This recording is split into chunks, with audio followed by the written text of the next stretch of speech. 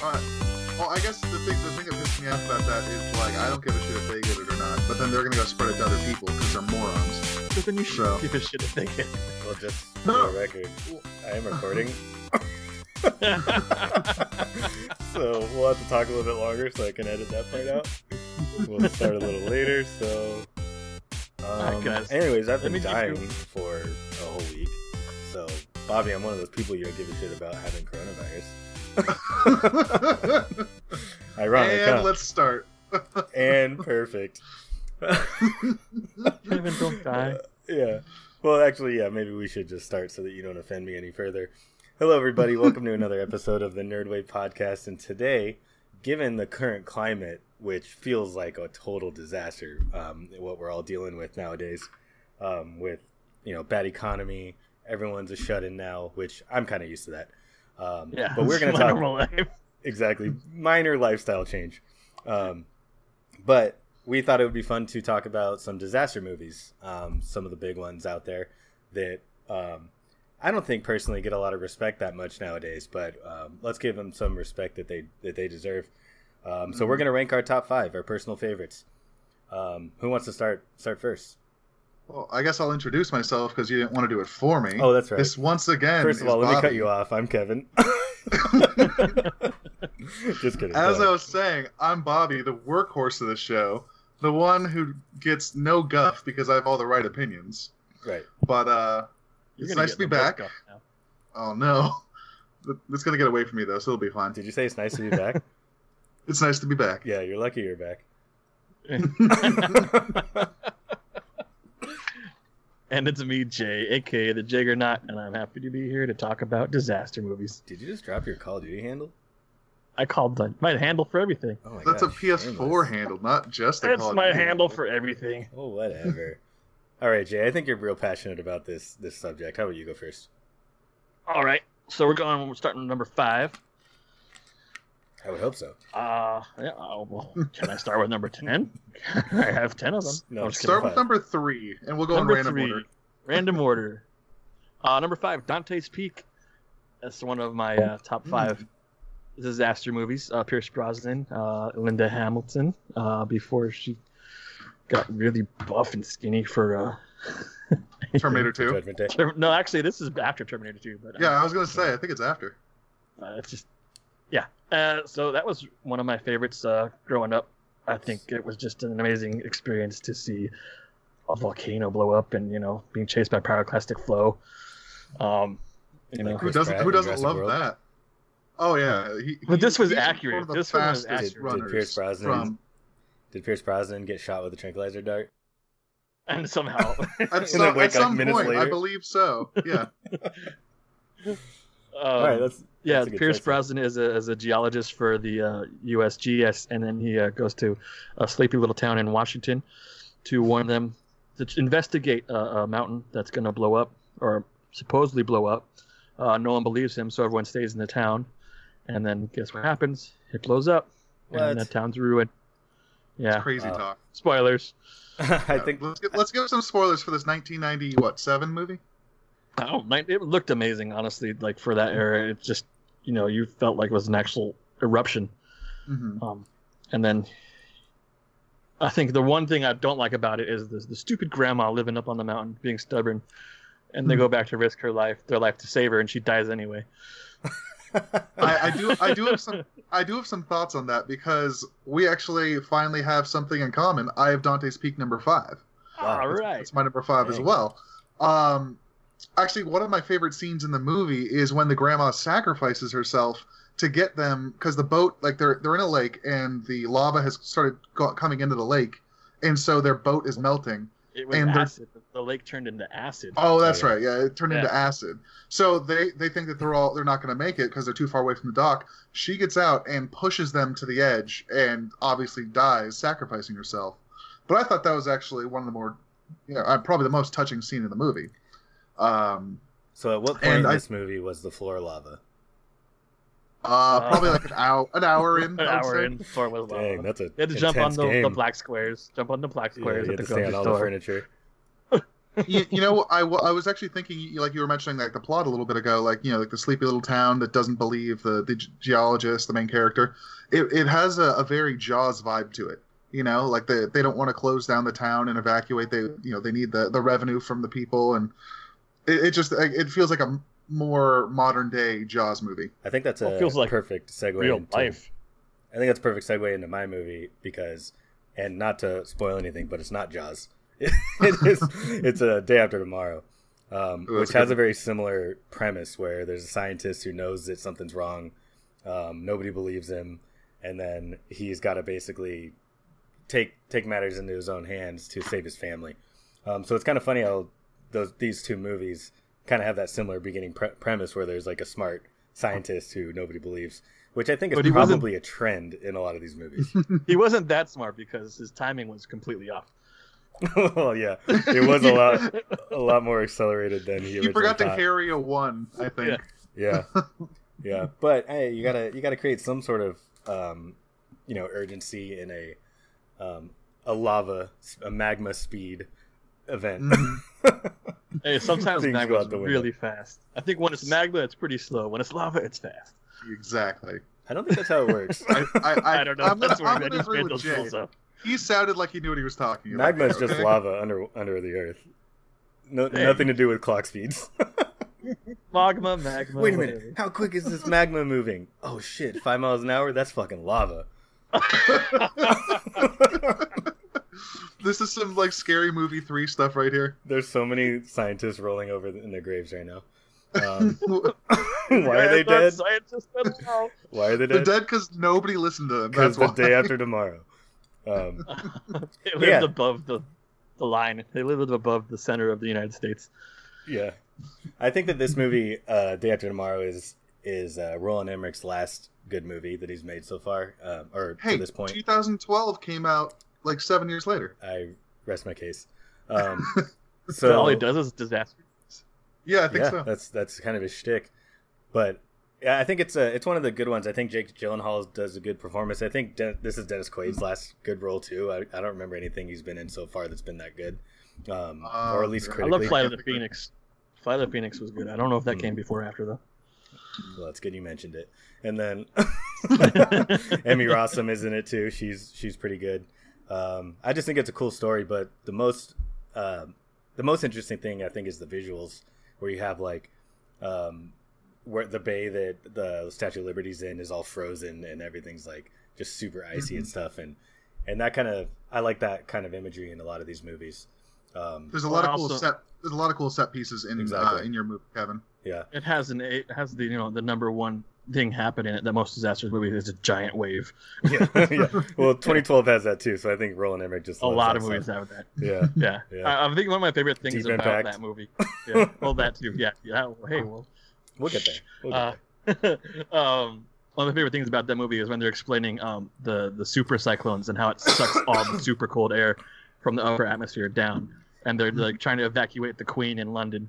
And it freezes the gas, it freezes the fuel in the helicopters. Just instantly freezes and all that. Everything just instantly freezes, like a just a ice cold blower just going over the earth and just instant freezing everything. Yeah, it's cool when that hits the library that Jake Gyllenhaal and Emmy Rossum are hiding out in, because it's like that's the only thing that keeps them warm, the shelter, when that whole like cyclone is going over. Are they in DC or New York? I can't remember, but I think they're in New York. They're in New York. Yeah, they're at the library.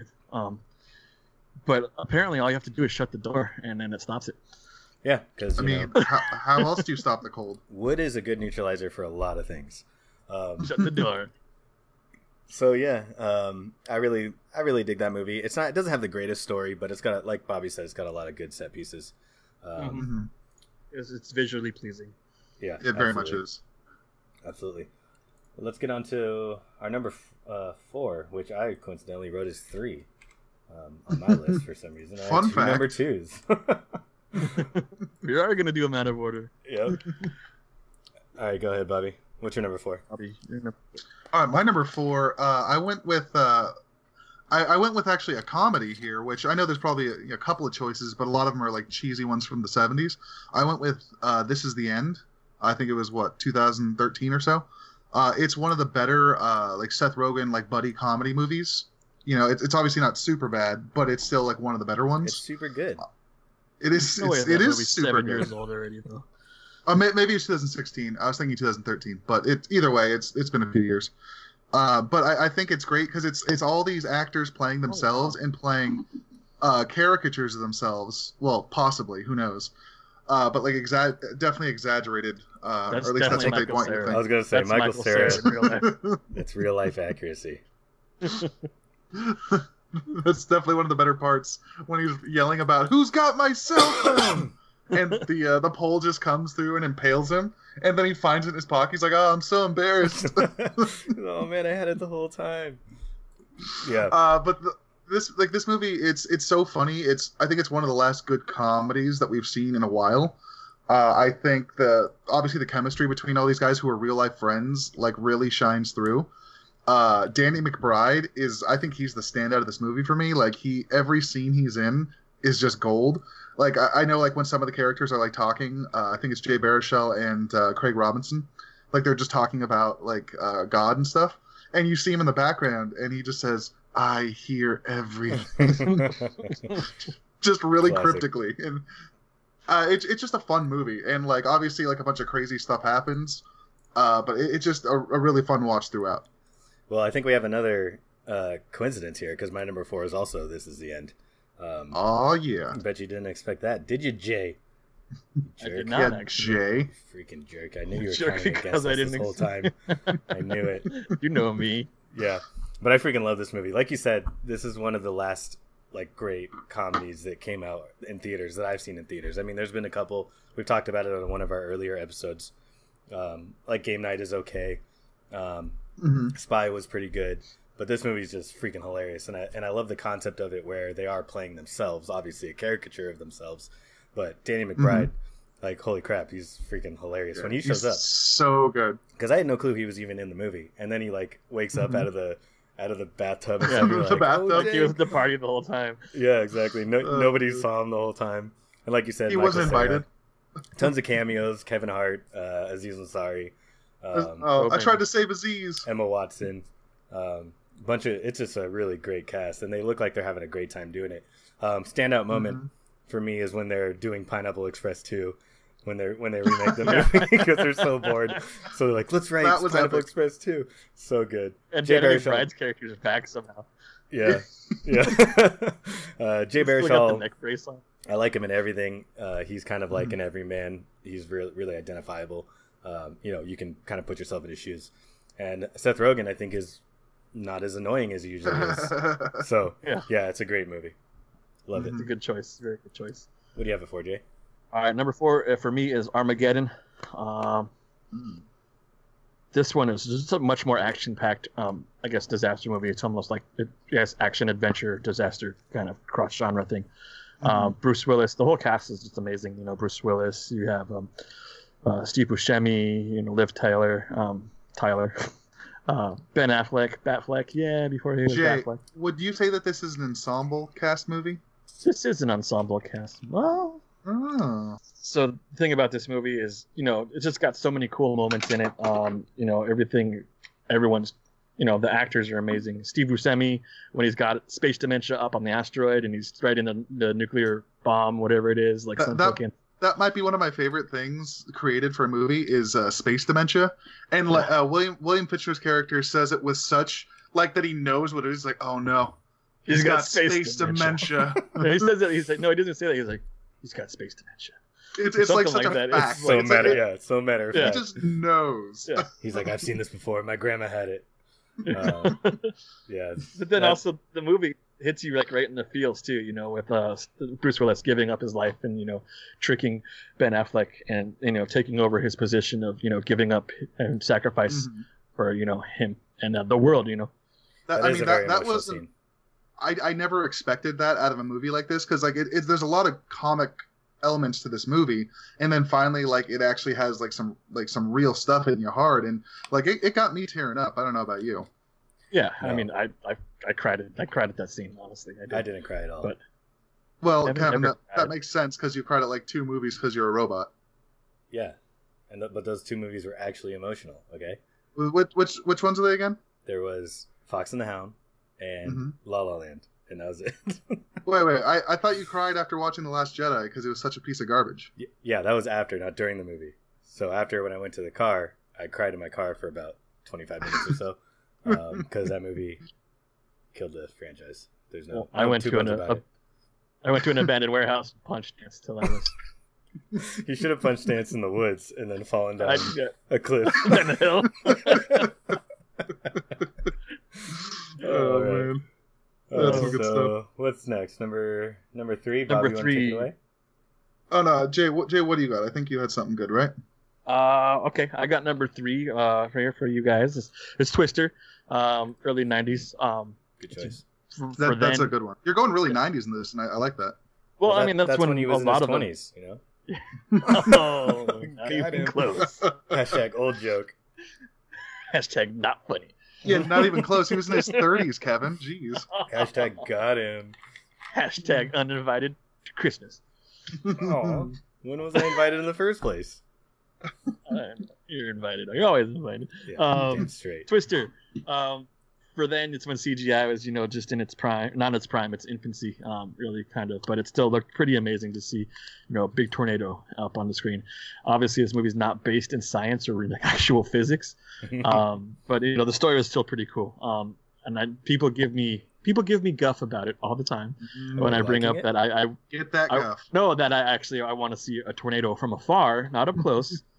And experience, just seeing a tornado and the awe and the majesty of nature, and they also, same with, I want to go to a hurricane party, be there, not wishing any damage or injury upon anybody, But well, it's funny you mentioned that. That's why I have Earthquake as my number 3. No, I'm just kidding. I just love earthquakes.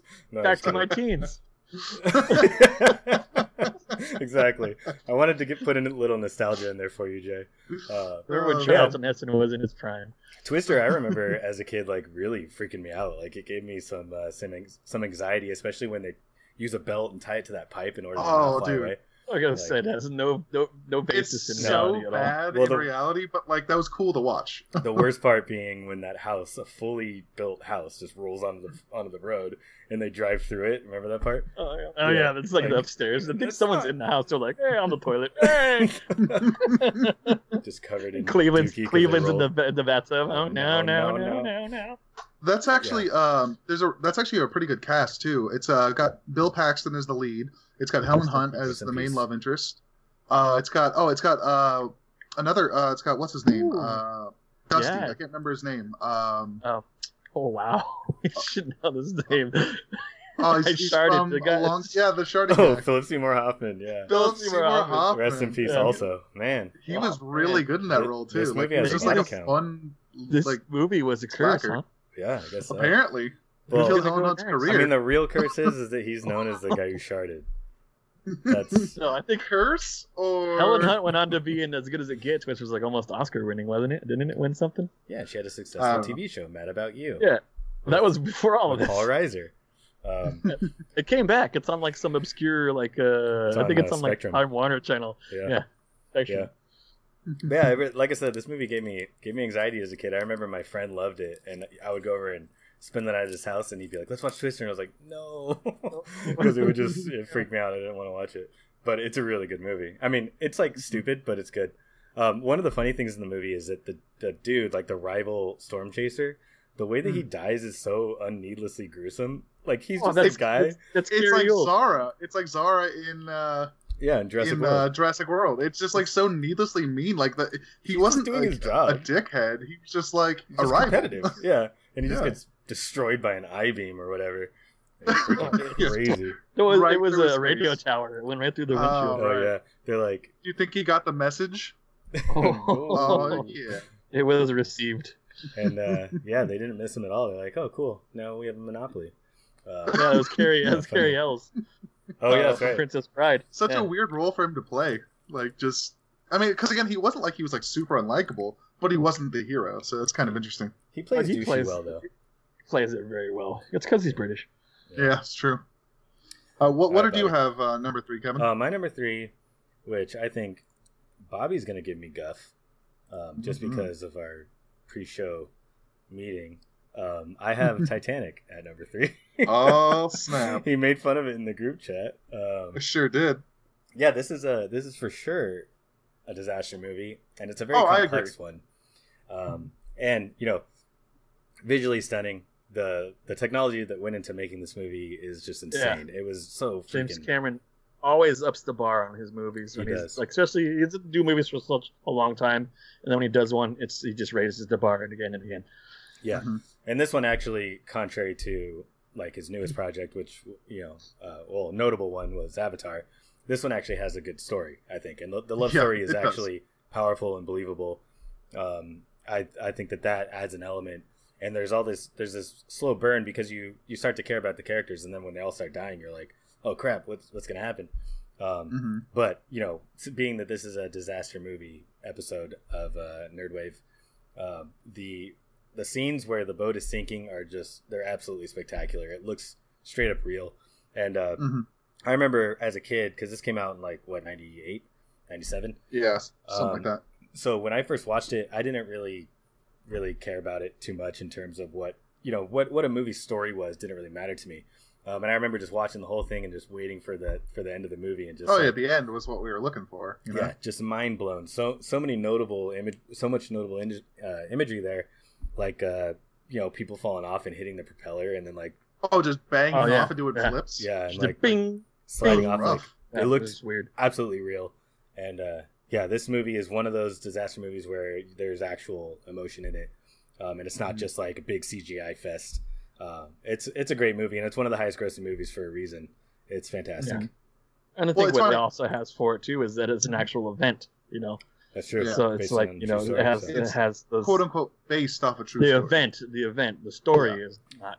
It's actually the Britannia that sank. The Titanic is still floating around there somewhere. Oh, I forgot. Yeah, that's true. So do some research on that next time.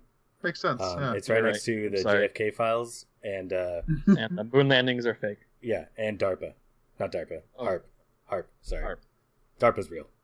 Is the Loch Ness monster guarding it? Is that who's the Bobby? Nobody security believes guard? in silly stories like that. Yeah, Bobby. Oh, come sorry. on. Is it Bigfoot? It's Bigfoot. He's the one. He was the captain. He's the file cabinet attendant. He was on the iceberg. And he was like, you have to check in with him. You're like, oh, can I get the Britannia files? He's like, oh, okay. All right, Bobby. Usually like this old time spectacles. Yeah, he's got the little tiny circle ones. Yeah, like half an inch. Just on the end of his nose, he's looking down. It takes him like a little while to read. He's like, okay, I see it now. He's like, it took me forever to learn to read. Just to do a little bit more about Titanic. It's funny. As a kid, I didn't care about the actual story. I actually didn't like Leonardo DiCaprio as a kid, but as I've gotten older, I've really appreciated his acting and how good he actually is at what he does. And like the last time I watched it a couple of years ago, I was like, damn, this movie is actually a really good watch. It's just super long. It's 3 hours long, but really good stuff. I think that's necessary to really develop those bonds with the characters. So because a lot of these movies, and especially with horror movies too, their weakness is that you don't really give a crap about the people that are dying. So that just adds that extra facet. And Billy Zane. Yeah, I was going to mention Billy Zane just now. He's a cool dude. He is a cool dude. It's a walk off. Stay out of this, Billy Zane. All right, Bobby, what's your number 3? For my number 3, it kind of mixes genres, so I don't know if you're gonna give me some guff for this one, but I picked Shaun of the Dead. It is a zombie movie, but it is also a disaster movie. You have the main character. It's an Edgar Wright movie, who's a phenomenal director. You have Simon Pegg and Nick Frost, who do wonderful work together. Simon Pegg is Shaun of the Dead. He's like I think he's a mid to late 20s. He's just like a slacker. It just reminds me of like any one of us from our mid to late 20s. Jay, like 40 years ago. How fucking dare you, Bobby? I'm not a slacker. Wow, I get older and older. Did I not get out of bed today? Yes. Did you do anything of note? No. I mean, I worked, but just from bed. It's funny just because like he's got a girlfriend, but like he's such a slacker that like the relationship's going nowhere. He's got a best friend that's an even bigger slacker. I don't even think he has a job, and it's just like throughout the movie, like he's dealing with the zombies and everything, but he's also dealing with like like needing to change his life. Like it seems like every character in the movie, like all the main characters that he deals with, teach him some kind of life lesson. Like he loves his mom and he hates his stepdad. Then like he has an encounter with his stepdad, Bill Nighy, great actor, great British actor, who ends up dying. But then like he has like a really good heart to heart with him that makes him realize that he wasn't a bad guy and he was always looking out for him. Yeah. And just like every encounter throughout the movie just teaches him like how he had a different take on things before, and now he kind of realizes what was actually happening, and it kind of just makes him change by the end of the movie. And it's just a fun movie. Like it's funny. It's the first of the Cornetto trilogy from Edgar Wright. It's Shaun of the Dead, it's Hot Fuzz, and then was the end at World's End. At World's End, yeah. Oh. Which was god no, it wasn't that, surprisingly. But then, if like just looking at the best scene of the movie, it's when they go to the Winchester, the bar, and then they start playing "Don't Stop Me Now" in the jukebox and just start killing zombie after zombie, and it's one of the most fun scenes in the movie I've seen in the last 15 years. What makes that scene so fun is that everything they're doing is to the beat of "Don't Stop Me Now." Yeah, which is an Edgar Wright staple. Baby Driver. Yeah, exactly. Yeah, exactly. It's so good, and it's like there's a lot of stuff I could even go into it. There's just so much stuff about the movie that like predicts what's going to happen, like beat for beat. There's a scene where his best friend is talking about like the plots of the movie going forward, and like all that stuff ends up happening. Yeah. Like he's talking about like going to the bar, taking some shots, just like doing like stuff like that to get over the breakup with his girlfriend, and all that stuff happens later with almost the same wordage. It's just clever as hell. I love when they run into their doppelgangers, right? Yeah. Yeah. That's so good. What did you say, Kevin? I was just saying, but like that scene had like different inclination to the like different tone with how they're saying stuff, so it totally changes the meaning, right? Absolutely. Hot Fuzz does the same exact thing, and it's brilliant. Like it like you just see like there's a lot of like it is like dark because like you have most of their friends dying, like friends and family that are in the movie dying, but it's also like you have these very funny actors like bringing levity to the situation. It's just a really good watch. Yeah. I love the scene where they're leaving the pub the first time before you see their first zombie, or second zombie, because you're not sure if the ex-porn star is a zombie yet. Right. Was she? But then, they hear him moaning, and they do it to White Lines. White lines blow away. And then yeah. And actually, just another really fun scene is like when they first realize that they're zombies, and they start throwing the records at them. Yeah. And they're like, no, you can't do that one. Throw this one. Not Sade. Do Dire Straits. No, not Dire Straits. That's a really limited funny press. Movie. Yeah, it's my favorite of the Edgar Wright trilogy. Can't remember what you called it. It's called the Cornetto trilogy. It's because it's like an ice cream in the movies. It's so funny. The shop. It's like the red apple cigarettes in Tarantino movies. Yeah. Oh yeah. All right, cool. What do you have at 3J? I did 3 already. Okay, we're on to number 2. Number 2. I'm gonna have to start writing your guys' choices down because I don't really, I'm not paying attention because I don't care that much. I think it's getting old now too. A couple episodes ago, I realized I need to keep track. This is a retirement. What are you talking about? Yeah, you're right. Because we're never going back to work. Want me to start with number 2? All right. Yeah, you do it. With this one, with number 2, I had the choice of 2 movies that were very similar, but they were in a sort of a different genre. I think that supersedes this a little bit, but I just had to have it in this movie. The one that I didn't end up choosing was Godzilla, so I ended up going with Cloverfield. Cloverfield it has a more disaster movie feel because at least in modern Godzilla movies, he's the hero, so it doesn't feel like humanity is really ever in danger because he's always saving the day, even if there's a ton of destruction. But Cloverfield very much feels like the world is ending, and there's a monster who's just tearing up everything and it's unstoppable. This movie, I did a deep dive into the advertising because before it came out, the trailer for it showed the Statue of Liberty's head being torn off, thrown down a street, and you see it land, and it's all done on like a hand cam. And the people were like, "Oh my god, what's going on?" And then there was no title for the movie. It just said 1/1808. That was the date it was going to be released. Yep. So Dude, that was cool. I remember looking it up with my friend Chris. We did all this backstory investigation on all these like secret websites that weren't advertised as like, "Hey, this movie's coming out." It was all just like super like guerrilla advertising. We really freaking cool. loved it. There's a thing called like Slusho Mix, I think, that was like part of the advertising for it. Which, by the way, is in another JJ movie. They reference it in Star Trek, the first one, right? At the bar scene, which I thought was funny. Yep.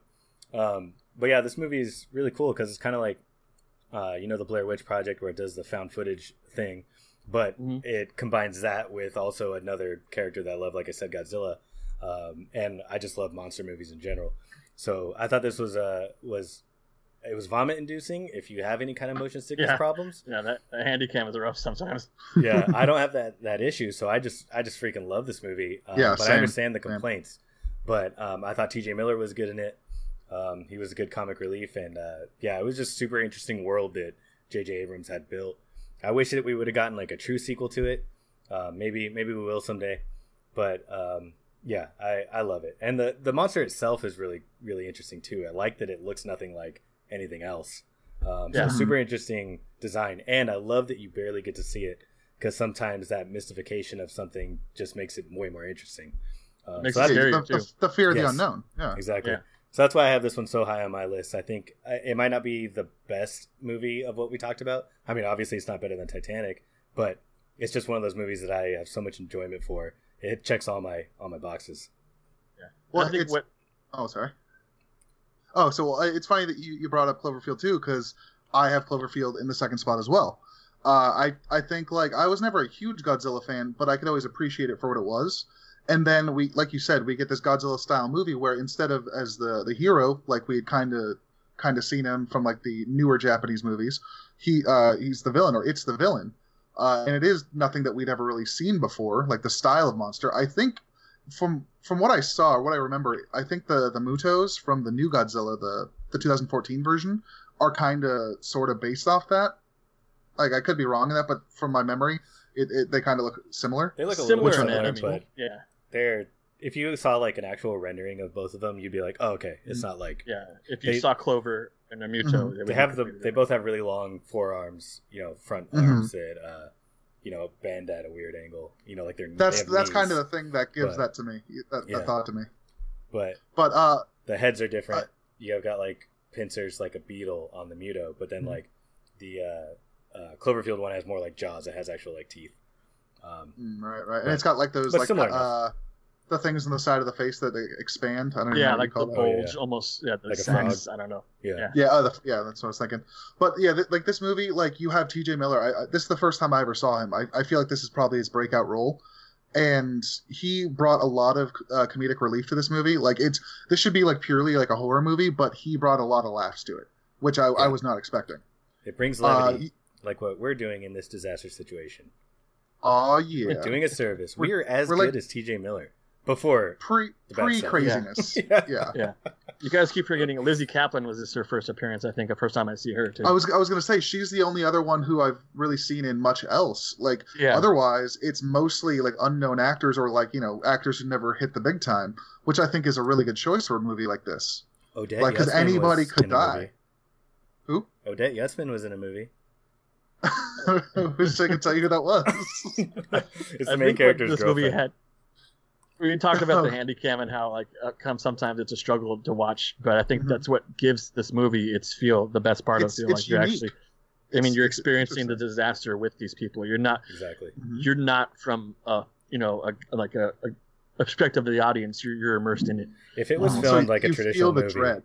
If it was filmed like a traditional movie, it wouldn't have been as good. It wouldn't work. Yeah, no. It would just. And then also, so this movie's a part of it. I don't know. I guess a trilogy. I don't know. Because you get the Cloverfield Paradox, right?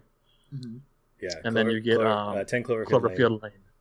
Yeah. Which is actually you're still the whole thing's still happening in 10 Cloverfield Lane, but I'm still not sure. I can't figure out Cloverfield Paradox. Is that the catalyst that started this whole thing? Yeah. Is it a prequel? I mean, it's JJ's very very confusing.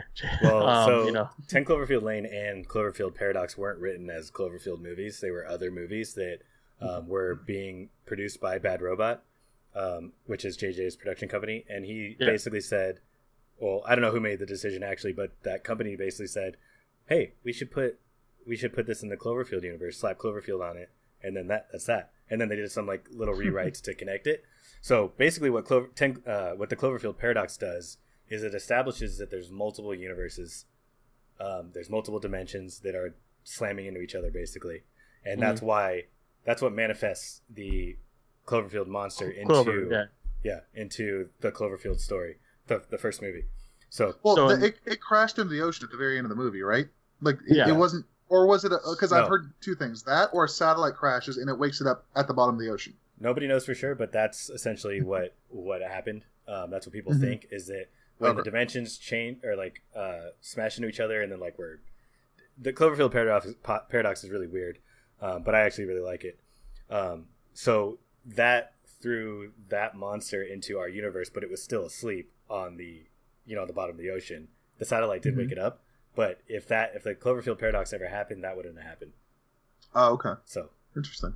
Okay, but yeah, it's very good movie. I love watching this movie. It's a fun disaster, or like it's hard to say fun with a disaster movie, but they do make it. T.J. Miller makes it fun, With the exception of Star Wars, this movie is the movie that I did the most research on, and it hadn't even come out yet. That's how like obsessed me and my friend were with this.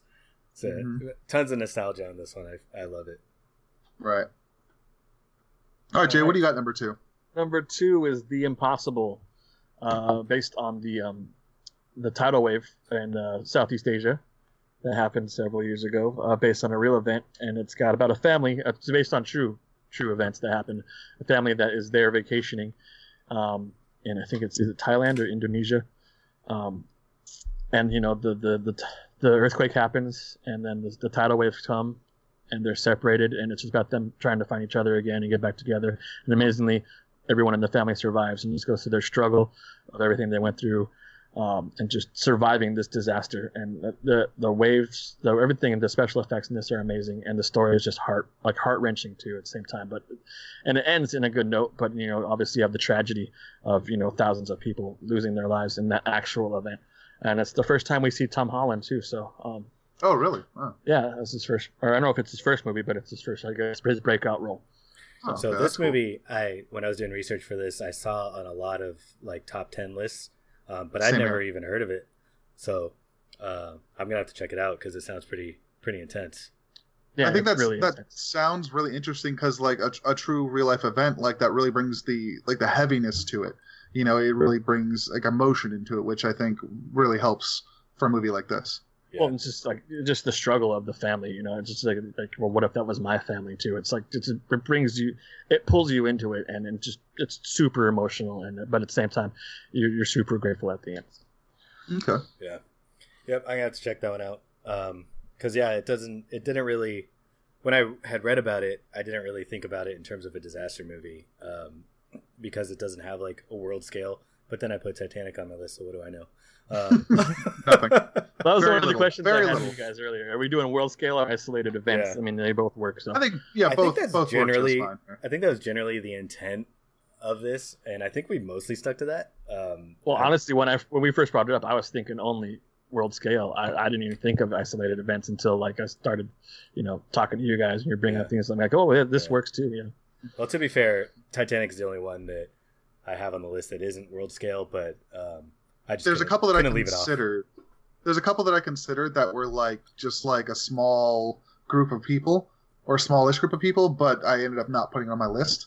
I could go over that soon, but if we're on to number 1, I've got a movie that Jay's already brought up here. I've got Armageddon. I know, Kevin, you have a strong dislike of a few Michael Bay and Michael Bay-like movies. I'm talking about Con Air in this one because that should have been a Michael Bay movie. Somehow it wasn't. I don't know. The only reason I should have been a Michael Bay movie is because that one dude is in both. Steve Buscemi? That's the only reason? No. Not Armageddon. What was I thinking of? The bald guy. Dang it. Jonathan, his name. Con Air. Cyrus the Virus. Yeah, John Malkovich. John Malkovich. He's in Transformers 3. There's the Michael Bay connection. Fair enough. All right, that's the only reason why. That rolled off the tongue. Yeah, that's the only reason why. Absolutely. In terms of general tone and style, no. But John Malkovich, absolutely. John Malkovich pulls it all together. Sure does. So this movie, it's an ensemble movie, which is one of my favorite things. I love Ocean's 11 and Ocean's 11 style movies. You got Ocean's 12 is bad. Ocean's 13 is good. Yeah. So we got that going for it. Agreed. I haven't seen it, so I can't tell you. This one, like, it's got so many. It's got Bruce Willis. It's got Billy Bob Thornton. Billy Bob Thornton, by the way, in this movie is, I don't know about incredible, but he's very, very good. I think he pulls off his character incredibly well. You've got Ben Affleck, who I think was good in it. You've got Liv Tyler, who did a serviceable job. But then you've got like all like the side characters, like Will Patton, Steve Buscemi, then Owen Wilson, like we talked about. My favorite character in the entire movie, though, is Peter Stormare, who plays the Russian guy in like half the movies. Yeah, he's great. You want to be a hero? Don't do it. I'll kill her. That's the wrong one. As soon as they meet him on the Russian space station, like every scene with him going forward is gold. He is just like the craziest character. He's like beating the system that doesn't work in the space station with a wrench, and suddenly it just works. Like he's just beating the shit of it, like yelling at it, and it just starts working because I think it's afraid of him. Yeah. You just have so many good scenes with him, and the chemistry between a lot of these actors is what does it for me. I think they work really well together. They seem like they're having fun. Like going back to This Is the End, I think chemistry is a very important factor in movies. If you've got bad chemistry, let's say like the Star Wars prequels, it's going to make the movie suffer. So I think the chemistry between all these characters is really good. Bruce Willis is actually trying. That's one of the biggest keys of this movie. Yeah, he wasn't on vacation yet. I just think that's a deep cut. We forget Michael Clark Duncan was in this movie too, and I think he's one of the most lovable actors I think in the last 20 years. He's so great. Yeah, man, he's like a big teddy bear. Exactly. Yeah, it's like his name was Bear, wasn't it? Yeah, it was Bear. Yeah. It's just like I think there's like 10 characters in this movie who are like actually interesting. Obviously Bruce Willis, Ben Affleck are probably like the main two leads, but you've got a lot of really interesting characters. The story is like, we talked about it earlier. It makes no sense to train drillers to be astronauts, but the scenes where they are training, like they're just, it's like, imagine if we were trained to be astronauts. We're a bunch of idiots and we don't know what we're doing. Yeah, we're just like, we're having fun. I think what works for this movie is it's a bunch of blue collar people, blue collar men, everyday guys, Joes, doing, digging ditch diggers, and they save the world. Exactly. And it doesn't make a lot of sense, but when you watch it, I have fun. Like Kevin, I think you need to watch it again. Maybe just have a couple of drinks for it, and then you'll have a good time. Full of dread right now, just thinking about it. Just kidding. All right, Jay, what's your number one? My number one is it's another asteroid movie. It's the more serious, dramatic one. It's Deep Impact. Oh, yeah. So I mean, I think this is a great all-around movie. It's it just. You had a lot of multiple stories. You had the crew on the spaceship, and you're dealing with them and their families, and you got Tia Leone down on Earth, and she's dealing with her stuff, and then she finds out this I guess I don't remember exactly how she found it out. It was a secret coded word is Ellie, and it stands for extinction level event, and then she just digs deeper. She's an investigative reporter, and they find out that this giant asteroid is heading towards Earth. And then it's actually, I think was it 2 asteroids the whole time, or I think it was 1 big one and 1 small one, and then I don't know. But then you get the total destruction of Paris, which and one of the first asteroids hits or a segment of it, and I just remember it just looked amazing. I just remember you get this gargoyle. I don't know where it was. It's on Notre Dame or something like that, and you just see it up the centers. I think probably like the Eiffel Tower or something like that, and you just see this shockwave come, and the crater created on the devastation. Say creator. Are you talking about God? The creator. Yeah. When God said, "I hate Paris," and he smashed it. And then obviously we have another wave. I think this is one of the first movies we get a giant wave. We get to see a giant wave, and I just remember there's a guy sitting on a fountain reading a newspaper, and then the wave comes and sweeps him away, and he's still in that same position in the wave. Reading the newspaper. Reading the newspaper. I thought this was a serious movie. Yeah, well, I mean, it was until then. But Yeah. You also so, had Morgan Freeman as the president, right? Yeah, I was Morgan gonna say Freeman. I think he was he the president or the vice president? He was the I president. think he was the president. He was the president. Yeah, and so that movie, but it just sticks with me, and visually, and it came out around the same time. I think it was the same summer as Armageddon. Yeah. So you kind of it's kind of like earlier Dante's Peak came out at the same time as Volcano. So when Hollywood, I think they have two. Then someone gets the same script and they're like, okay, well then they move on to another production company and they're like, well, we want to do that, and so they compete in two separate movies. Yeah. And there was a Bug's Life and Ants within like the same couple of years. It's just they get an idea. They're like, we can tweak this and make it legally ours. Yeah. Exactly. Yeah. Yep. And then Robert Duvall was amazing in it too. Like I said, you get the crew on the ship. And you have several stories that all merge together, and it's pretty awesome. And Elijah Wood, I love Robert Duvall. I love him. And Elijah Wood, you see his whole family, dealing with the same thing too. He's one of the kid that actually discovered it. You know who I was thinking it was instead? I was thinking it was the guy from Mars Attacks. That's who I thought was in that movie, actually. Oh, I don't remember that guy. I don't know his name. Jack Black? Jack Nicholson? Jack Black. Yeah, I thought it was Jack Black. Oh, I thought it was Jack Nicholson. Yeah, that kid, Jack Nicholson. Yeah. I don't know. What did you guys think of the Deep Impact? It was deep, I gotta say. I haven't seen that movie probably in like 15 years, so it's hard to just going off memory. I don't really remember a lot of it. But what would you say it is a more serious movie than Armageddon? I don't think so. I think it's just I'd say so. It's pure. I think it's pure drama and not a lot of action. With the exception of that slapstick guy getting washed away. Yeah. He might as well have been. Me and my dad and I were watching it on when it was on like TBS or something a little later on, after several years after it come out, and we saw that, and we can't help but crack up every time it happens. He might as well have been like sitting on a toilet, and then the guys were just lifting him off the seat. Yeah, and it was just, stayed there for a minute and then landed back down like nothing happened. I didn't know this was a bidet. Oh man, yeah. That movie didn't leave much of an impact on me. Oh. I didn't hate it though. Not like Armageddon. It was a lot less cheesy, and there was a lot less of that like cornball. It was more grounded in reality, I believe. Yeah. All right, boys. I think my number one is the Mac Daddy of all disaster movies. All right, can you guess what it is? I have a feeling. Have a guess? Is it in the air? Is it San Andreas? It's not San Andreas. No. It's an airplane. Is that your guess? It's not Airplane. No. It's not a comedy. Is it what? Well, it's not 2012. Is it War of the Worlds? Because I almost picked that, but it is not. Okay. It's got a little bit. It's got a little bit of this and that in it, and it's got maybe the greatest presidential speech of all time. It is Independence Day, baby. This movie is freaking awesome, and this is Roland Emmerich when we thought he was good. Still, this was like, M. Night Shyamalan, Sixth Sense level Roland Emmerich. This movie is freaking awesome. This movie, when I first saw it, holy crap! I saw it at the drive-in, huge screen. I did too. Yeah, the Simi Valley drive-in, right? Yeah. Don't double feature. Where we live? Just kidding. Yeah, it was a double feature with Mars Attacks. Hours. We drove there. It took hours. I saw that same double feature. We were probably there. Oh, you were that kid who drove himself there. No, right? I was that old man. He was like 16 when I was like 6. No, but yeah, this movie is freaking amazing. Jeff Goldblum is great in it. Will Smith is great in it. Welcome to Earth. Was that his first big role, by the way, Will Smith? No, because he had Bad Boys by then. Yeah, he had Bad Boys. Yeah, Bad Boys. What year was Bad Boys? 95? The first Bad Boy? 90, yeah, around there, 94, 95.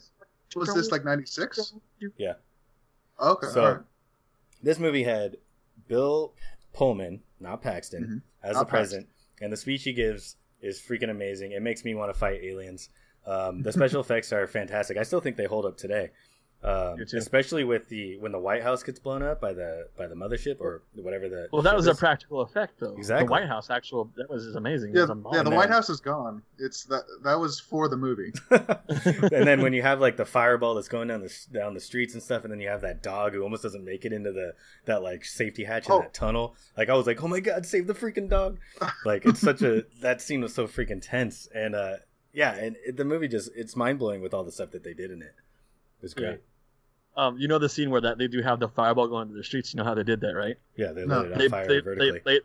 Vertically, and it's amazing. It's just so smart. Awesome. This stuff. So smart. Yeah, lots of cool stuff. Randy Quaid before he went insane. He might have gone insane during that movie because when he saves the day. Hello, boys. I'm back. I think that was him. Finally, his medication was wearing off. Essentially, Yeah. so he's like, "I'm back, boys." And everyone's like, "No, cut the film." But Shitter's full. yeah. But I think, I think the cast is really good. I think Will Smith was as charismatic as ever. Cast. Jeff Goldblum's just super likable. One thing that doesn't make any sense is that they were able to hook up a Mac to an advanced alien ship to do diagnostics on it. Like, okay. I think that was a Mac computer. It was an advertisement for a Mac computer. For sure. Look, we could communicate with aliens. Buy one. Spend $5,000. That's how we got Mac technology, isn't it? Like, Apple came from aliens, right? Yeah. Sure. That's why it's so expensive. Exactly.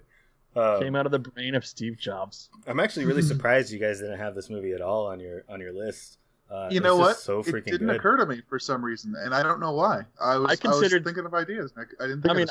I think it totally works, but I think I thought of it, and I was considering it more of like an invasion movie, like War of the Worlds, and something because when I think of disasters, I think it's kind of like nature, natural disaster, yeah. Natural. Yeah. Well, for me, why I have it on here is because there's just so much destruction in the movie. Well, yeah, I mean that's so much stuff is destroyed. Yeah. Like War of the Worlds is less so because you don't see a lot of that happening, whereas this is just like explosion porn, basically. Well, War of the Worlds is a lot more like from Tom. It's ground level. From Tom Cruise's point of view. Yeah, exactly. Tom Cruise's point of view.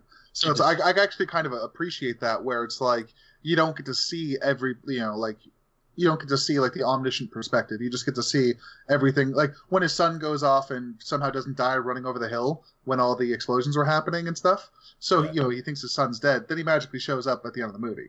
Exactly. But he doesn't know. You don't necessarily know. Yeah, because they don't show you what happens, and that's kind of cool. But yeah, like I said, really surprised you guys didn't have it anywhere on your list. I get Jay's reasoning, but Bobby, you have no excuse. Fair enough. You're gonna get all the guff for this one. Oh man, but Jay gets the guff. I guess you've been trying to take my guff. I guess this one got away from me. Imagine the one person that comments on this is gonna be like, Independence Day sucks. I'm gonna just kill myself. Sounds about right. That's the end of NRDWave. That's the end for Kevin. No. Jay and I will find a replacement. We'll get Pat. We'll do like one every like 8 weeks. No, you just have to take all of my past recordings and splice sentences out of everything. Totally do that. I'm pretty sure I've said every language or every word in the English language. If we got Pat, between the three of us, between the two of you, you've just seen like 4 movies. Okay, well, to be fair, like last week was Disney, and Kevin saw like 2 of the movies that I talked about. Yeah, so 2 of your movies because they were bad. It's not true. Don't tell Moana is very good. Don't tell Christy. It's okay. She doesn't listen anyway, so that's true. Nobody does. All right. So yeah, I guess to wrap things up, in terms of all the movies that we've mentioned today, because obviously these are our personal favorites. They're not necessarily the best ones. Right. What would you guys say is the actual best movie in terms of like a movie in general, not just like the enjoyment you got out of it? Like, which movie do you think is the best quality? Quality. That's a tough one. I think on the execution, and obviously, just the visuals. I think you're right. It's an Independence Day, but for me, as far as like, it's still hard to say. I still love Deep Impact so much, but Independence Day is amazing. I have to agree with you there.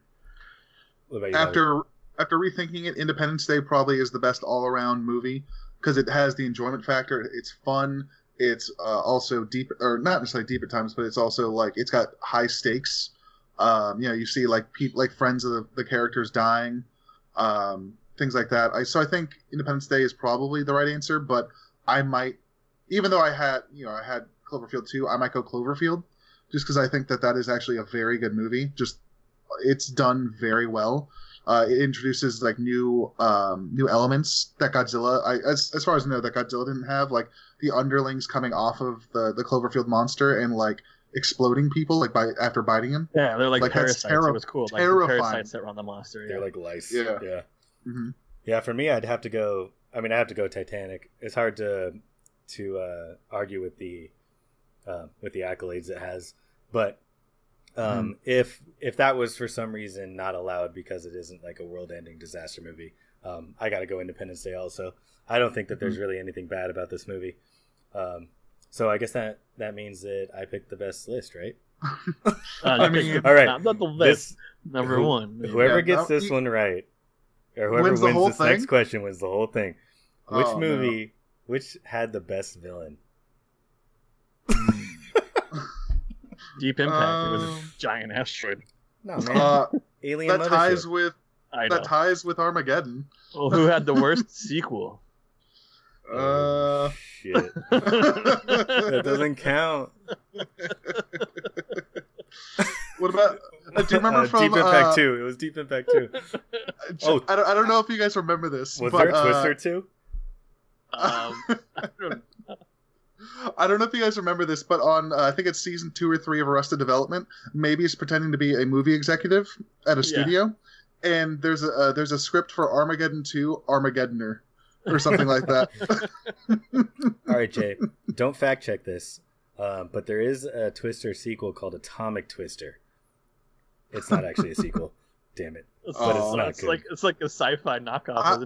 I would have bought that, Kevin. Twister has plenty of sequels. It has Sharknadoes. I was gonna say that. It has all 6 Sharknado movies.